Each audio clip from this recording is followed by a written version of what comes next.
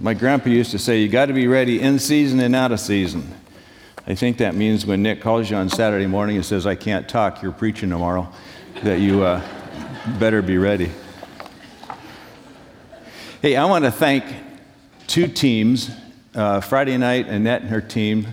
How many women were at that event? I was actually there too, and just for a moment. And it was a great event, just a thanks. And then Gwen and her team. How many were at the kids' gingerbread thing yesterday morning? Was it good? I heard it was great. So a shout out to those two teams and the good work that they do. How many times have you been in the midst of a situation where you just wondered, okay, is God really in control of this thing? Because there's just a lot that happens that seems so opposed to what God's plan must be. You just got to wonder sometimes, don't you? I love this passage because it answers some of those doubts and some of those things. We're going to open up the Bible to John chapter 11. If you have, I don't know what page it is in the Church Pew Bible, but it's right after where we were last week. So, get my helpers on. I want to read it to you.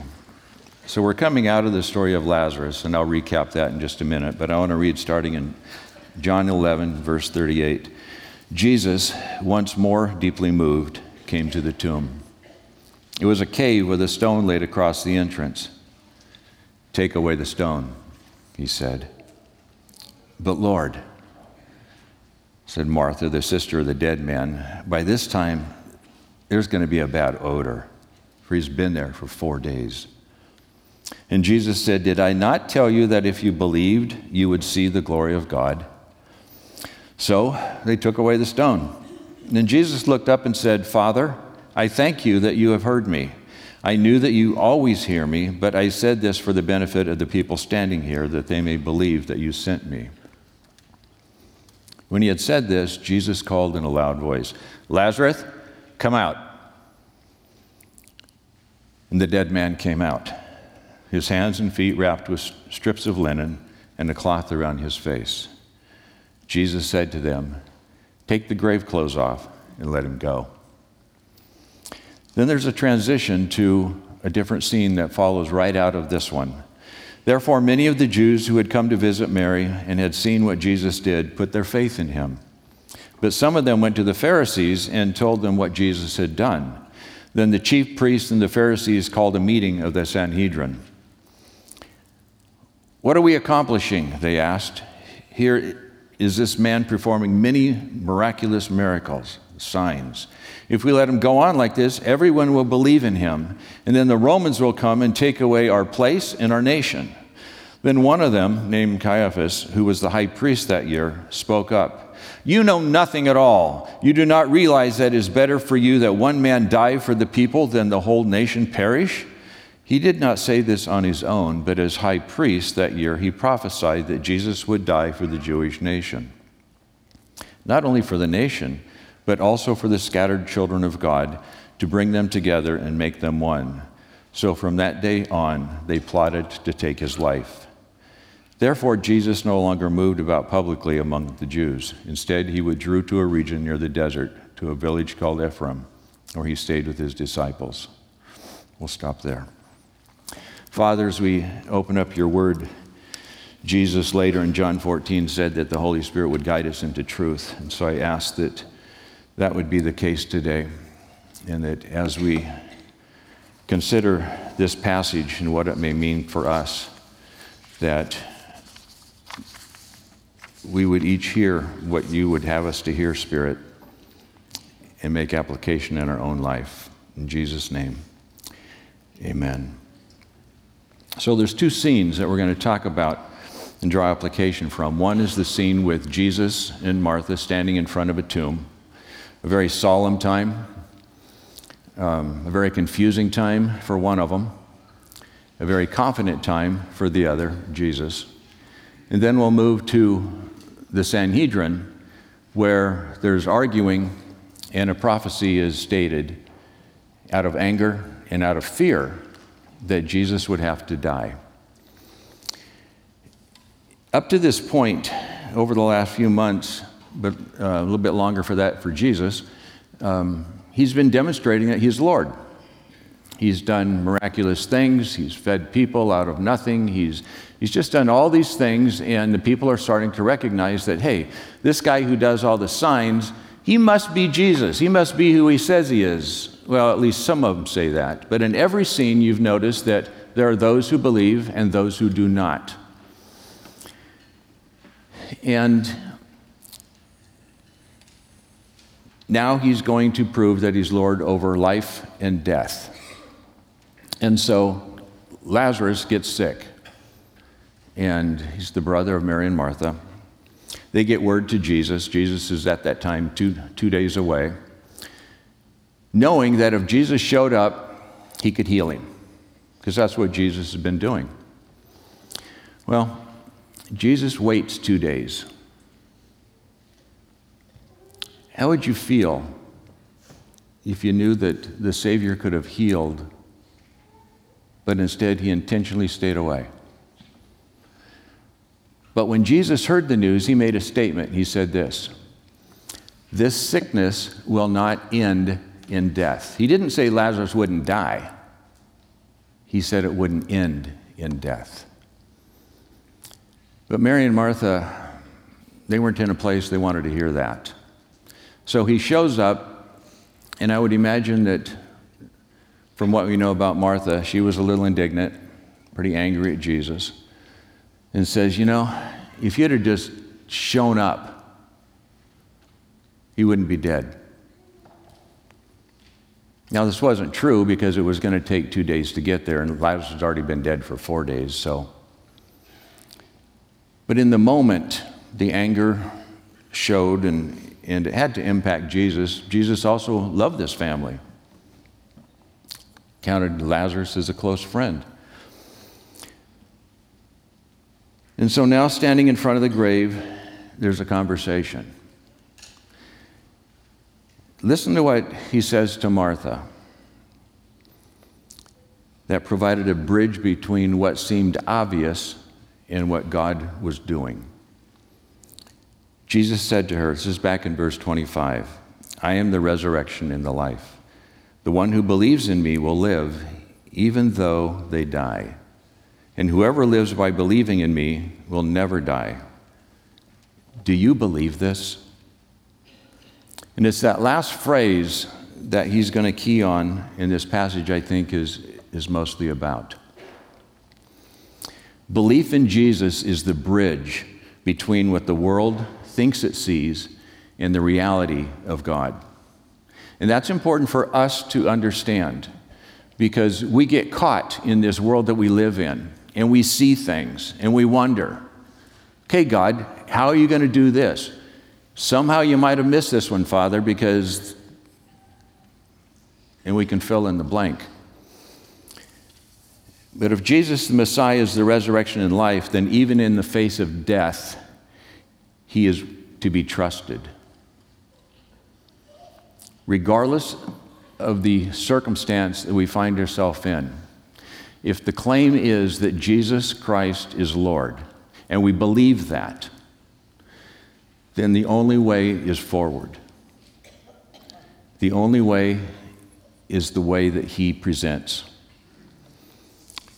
Jesus said that if he were to come and raise Lazarus from the dead, which he said in verse 11 of this chapter, that God would get the glory from that. That's the bottom line for us.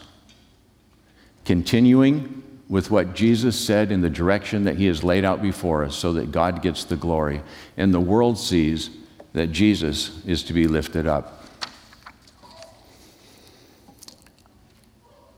Then Jesus prays a strange prayer for that moment. If I were standing in front of that tomb, I would pray that God would do something. It's not what Jesus prayed. Because the Father and Jesus has already talked about this. There already was a plan. It says in verse 41, "Then Jesus looked up and said, 'Father, I thank you that you have heard me. I knew that you always hear me. But I said this for the benefit of the people standing here, that they may believe that you sent me.'" There was no doubt in the mind of Jesus that Lazarus died. And there was Jewish superstition that a body might come back to life within 3 days, and so there was significance that he was in the tomb for 4 days. By then, the dead was dead. There was no denying it. Decay had started, odor was definitely there. And so, standing in front of this impossible situation, Jesus calls out, "Lazarus, come out." In the prayer, he starts off, "Father, I thank you that you heard me." When we pray, we have to believe and understand that when we talk to God, the Father hears us. We don't have to wonder. Now, it also says in John, that it says, if you pray, Jesus said, if you pray in my name, implying that we pray in the way that Jesus would have prayed, which eliminates the prayer for the parking space. But when we pray according to what God is doing, he accomplishes that. The prayer demonstrated the truth that Jesus had said in 5:19, "I don't do anything by myself, but I do what the Father's will is." When we pray, it's not just the Spirit in us. It's also, what is God doing? And we pray into that, which means sometimes we don't know what to pray. And later in epistles, it says that at those moments, the Spirit gives us the thoughts. The Spirit gives us the impetus to pray what God would have us to pray so he can accomplish what his will is. What Jesus was hoping to accomplish is that some of the hearers would believe that he had been sent by God himself, because there was still doubt. Some of the people saw and believed. Some of the people saw the same thing and went to tattletale to the Pharisees that Jesus was still up to his shenanigans. Signs in of themselves, and we've talked about this before, do not ever convince or persuade. They're not meant to. They're only meant to point to something.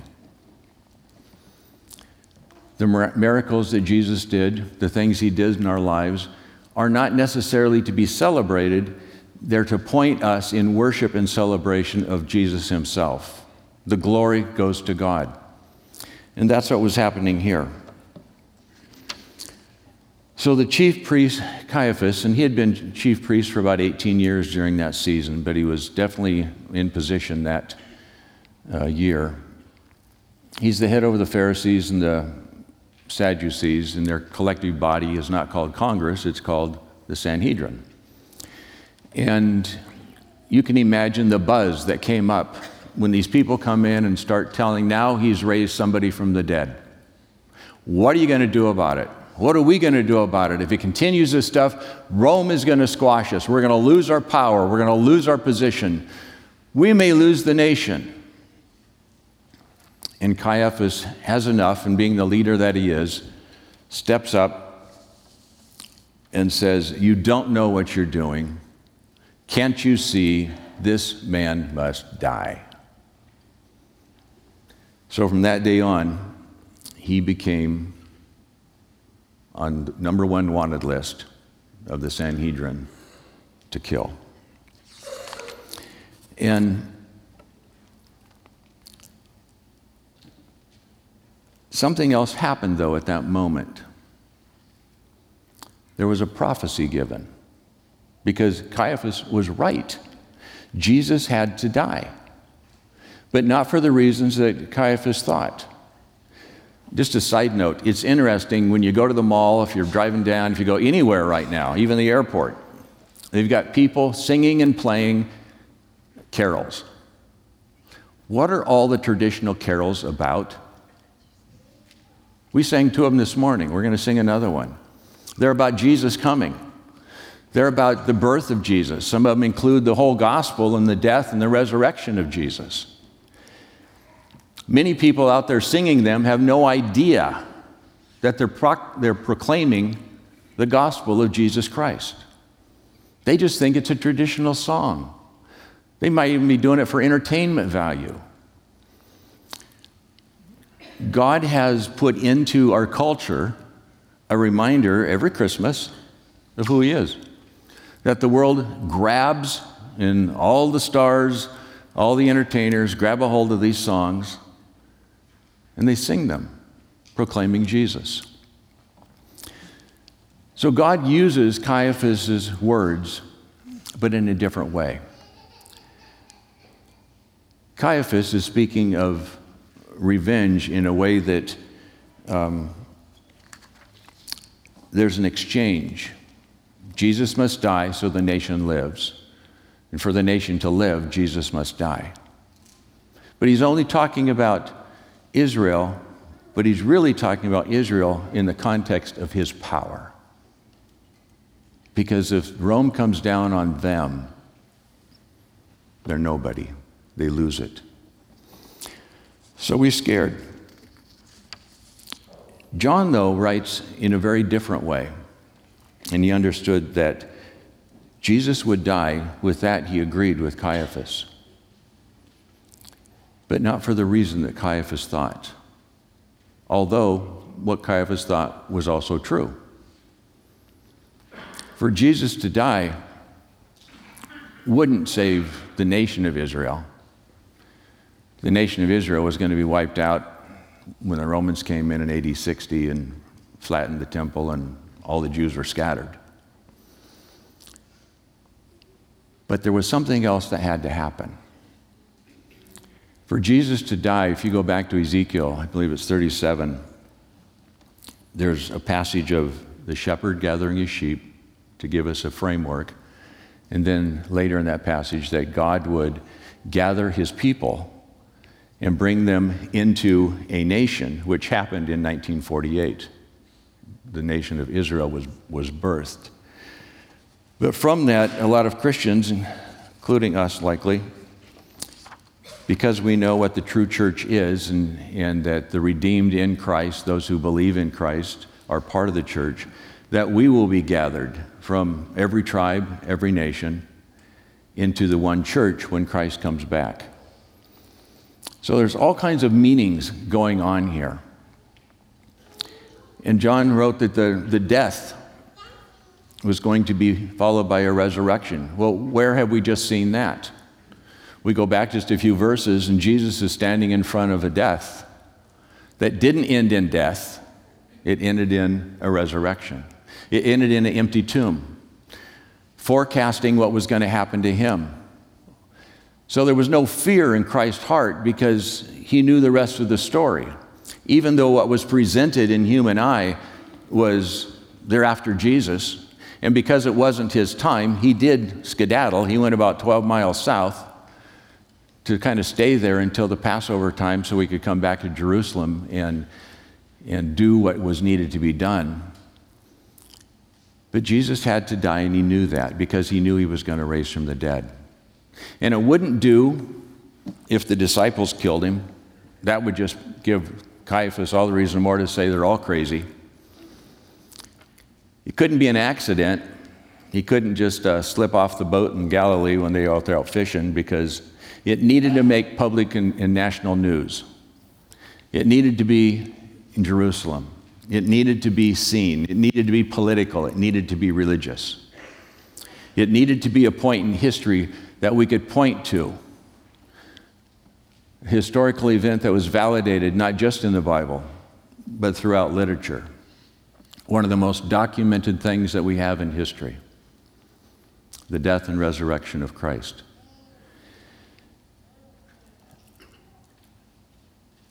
Caiaphas, an interesting character because he knew Scripture, he knew the law.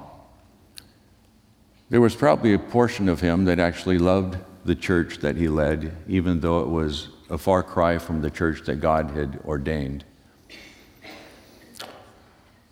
But he's trying to protect the church.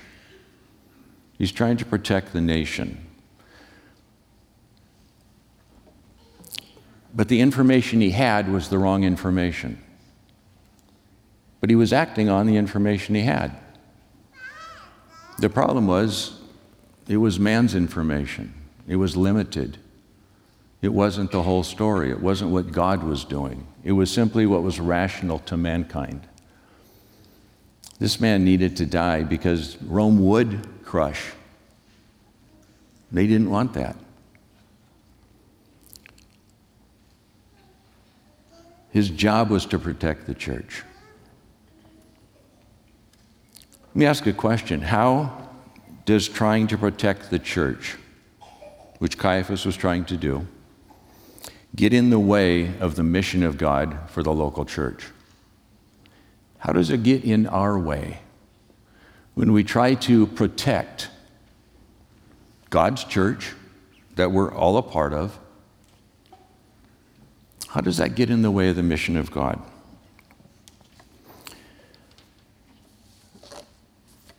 I know I always get ribbed when I say anything about Billy Graham, so get your pen out because I'm going to say something.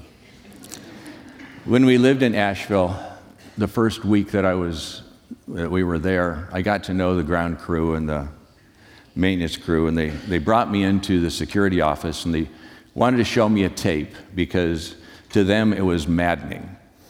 And the tape that they rolled on the security cameras was of Friday night at midnight. And every Friday night at midnight, a witches' coven showed up and defecated and urinated on the gates of the training center at Billy Graham. And they were just kind of angry. But they weren't just angry at the event, they were angry at the people. And it was kind of sad, it was kind of humorous. And being the ornery person that I am, I said, so what do you guys do about it? Well, we clean it up. I said, no, what do you do about it in your hearts? What do you mean? I said, do you ever pray for them? He got this quiet. I said, what if while you were cleaning up, you prayed for every person that in your mind violated the entry into this sacred ground? Why would we do that? Well, mostly because God loves those people. They're not your enemy. They're an enemy of God. Well, it didn't go over real well, so I left. A few weeks later, one of them said, I've been praying on Saturday morning when I clean up the mess. I said, good. He came back to me a few months later and he said, you know what? They've started missing some Friday nights. I said, really? Are you still praying? He says, more than ever.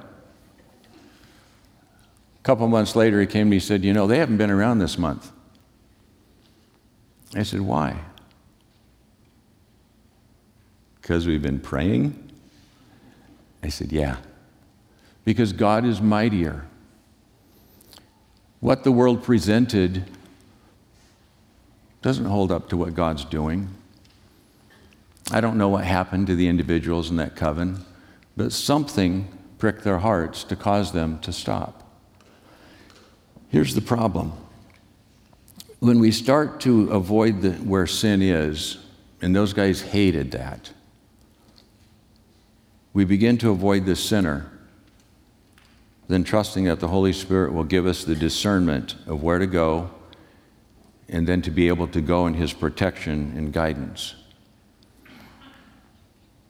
We also had some friends who lived there that wouldn't go downtown Asheville. And Asheville is a beautiful city, but it also has an evil core downtown. And they wouldn't go down. They just would go downtown Asheville because it was evil.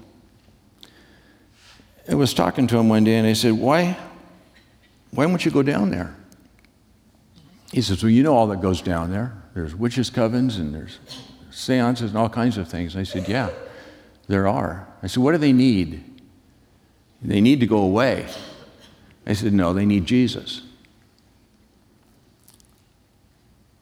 That always stops the conversation because it's not what the flesh wants.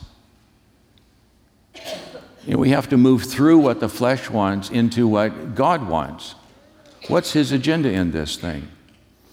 Because if the church pulls away from the center, we don't do our mission. Because God has a mission, and that mission has a church, us. And the mission of God is to bring himself through his Son by the presence of the Holy Spirit to the world that doesn't know him.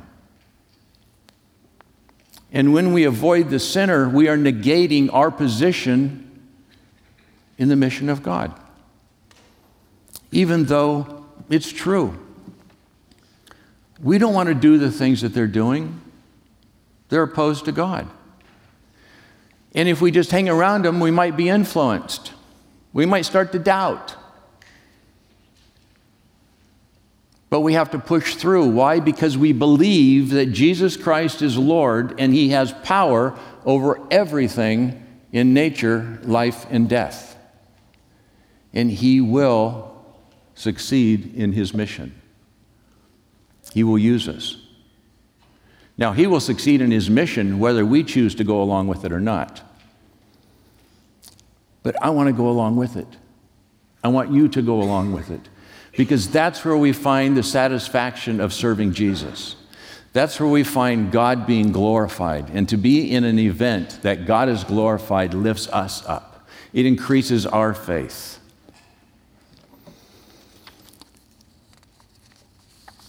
There are also times when, in effort to protect the church, we do things that are right, but they inadvertently bypass the mission. But they're still right. An example of that was the Easter before COVID. I was talking with a pastor down on the square, and they had done an amazing thing. They had invited 400 people off the street and fed them on Good Friday. I thought that was really cool. I said, well, we did the same thing, but our people came from their homes. And we had 400 people in the Micah Center out here for a great meal where we celebrated Christ's coming. But I said to her, you know what? I think your guest list was the better one. I think Jesus would have gone to your dinner, not ours. She was like, really? I said, yeah, because you brought people in who needed to hear the gospel. They needed to hear the reason for Easter. They needed to hear that there was a person that could help them in their struggles and the storms of life. And she just looked at me and she said, well, we didn't talk about that. We just fed them because they were hungry. Which is also a good thing. But they missed the mission. I said, well, we had a nice dinner, but everybody in the room already knew Jesus. We missed the opportunity. Now, both were good. But when we think of our lives in following Jesus, we have to think through, is what we're doing around the mission of God? Because I am his ambassador, 2 Corinthians 5:17. I've been made new for his purpose, his glory. Is what I am doing bringing glory to God? And so sometimes in protecting the church, we end up doing things that are good, but not necessarily what God would have us do. So the point is that God uses all things. He used Caiaphas. He used Martha in questioning because Jesus got to teach. He uses us in what we do. In all of that, do we recognize that it happens because we believe? We choose to believe. I can't imagine how Martha was shook when Jesus looks at her and says, do you believe it? They were friends. He wasn't just a teacher to them. He was a friend. They joked. They laughed. Now they cried. But she was being questioned. Don't you know who I am? Don't you know that I'm Lord?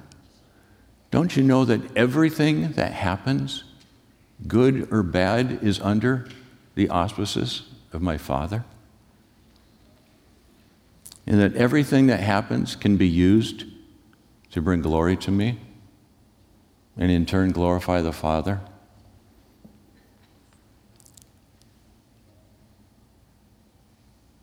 If you're a Christian today, what in your life is happening or does happen sometimes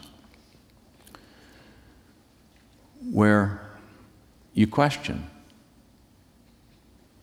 where you struggle? We all do. Are you willing to take that struggle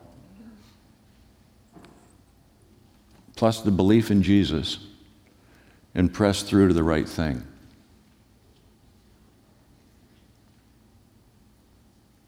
Do you believe that Jesus is Lord over everything, including death?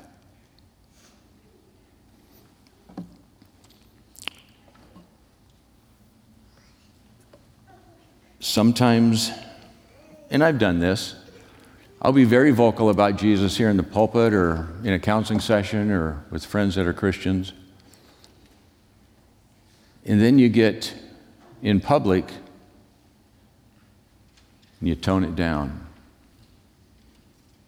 I remember being in a grocery store and Ron from over at, I can't remember the church is at. Anyway, he's a big guy. And from across the way, he yells, "Pastor Mike!" Everybody in Hy-Vee just got quiet and looked at us. And it was awkward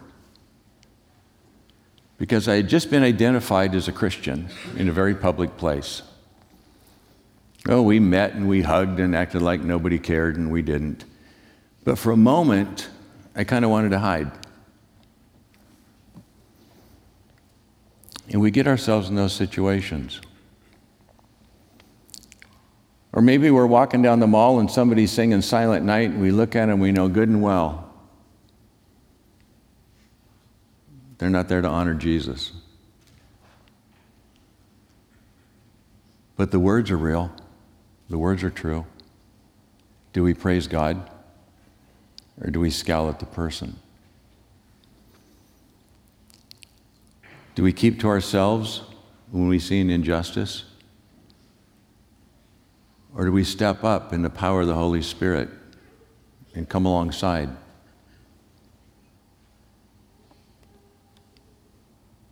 If somebody were to come in that smelled, didn't drive a Lexus, sat down next to you, what would you do?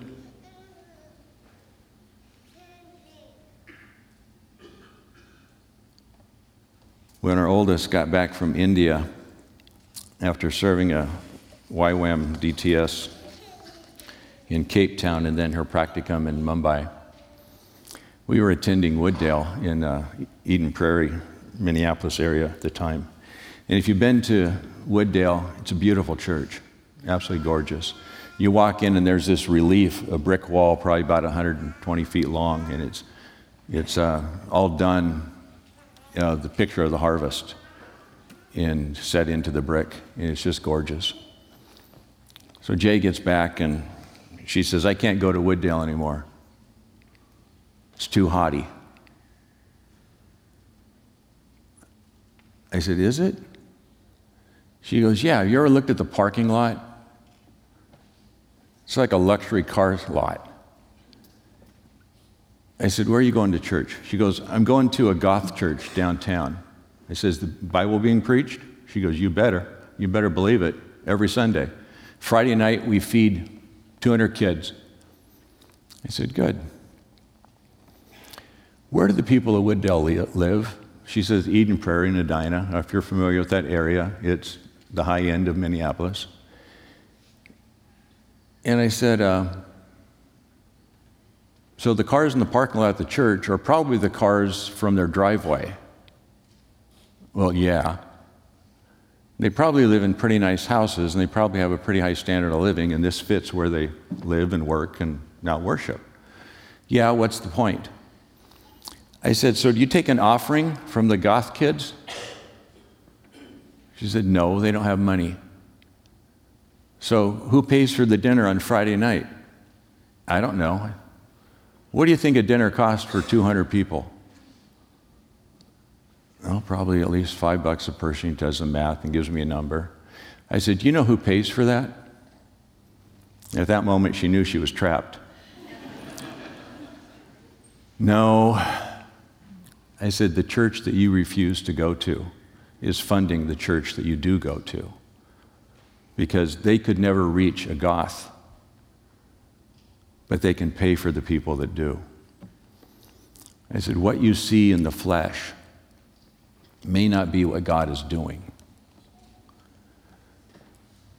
All right, but I'm still not going there. I said, hey, I don't care as long as you're going. Go where you want to. But when we believe, it opens up our eyes to amazing things that God is doing.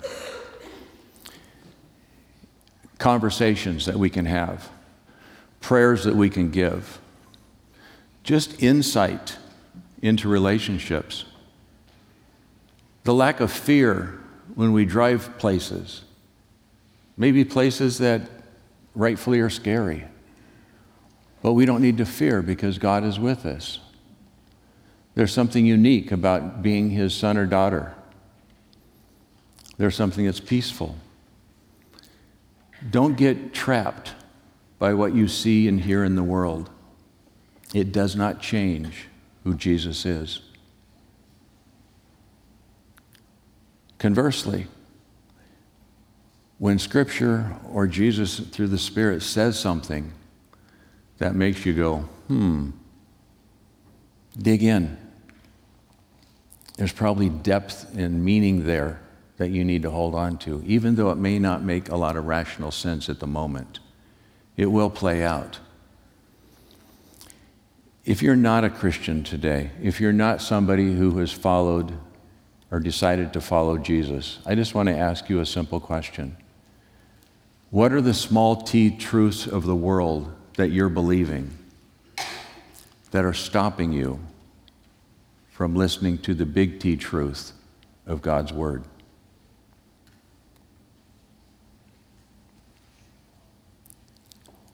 Maybe you just hear Caiaphas say, kill Jesus. And you're like, yeah, get rid of those Christians.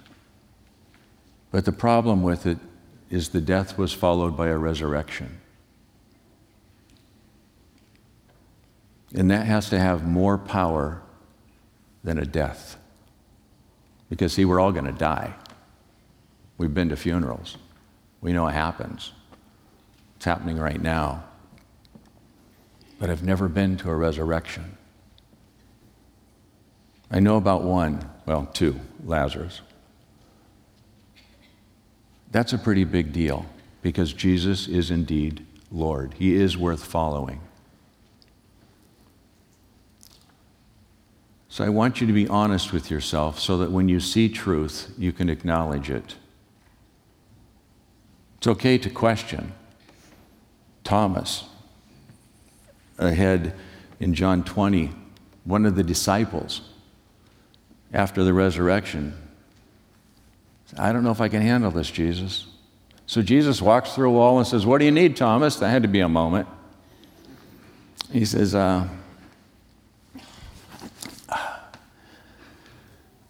can I see the scars? Now here's the resurrected Jesus standing in front of him. If I were Jesus, I'd have gone, no more Thomas. But that's not what Jesus did. He lifts up his robe and he shows where he was pierced.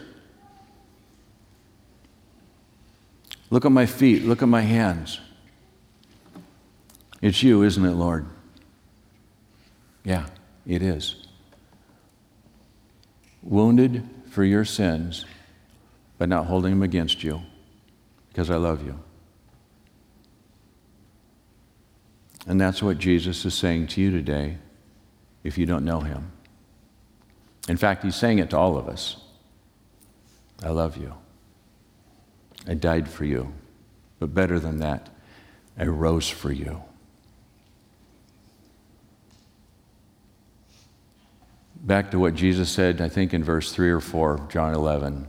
This sickness will not end in death. We're all going to die. But if you're a follower of Christ, it's not going to end in death. It's going to end in an empty tomb, a resurrection. Let's pray.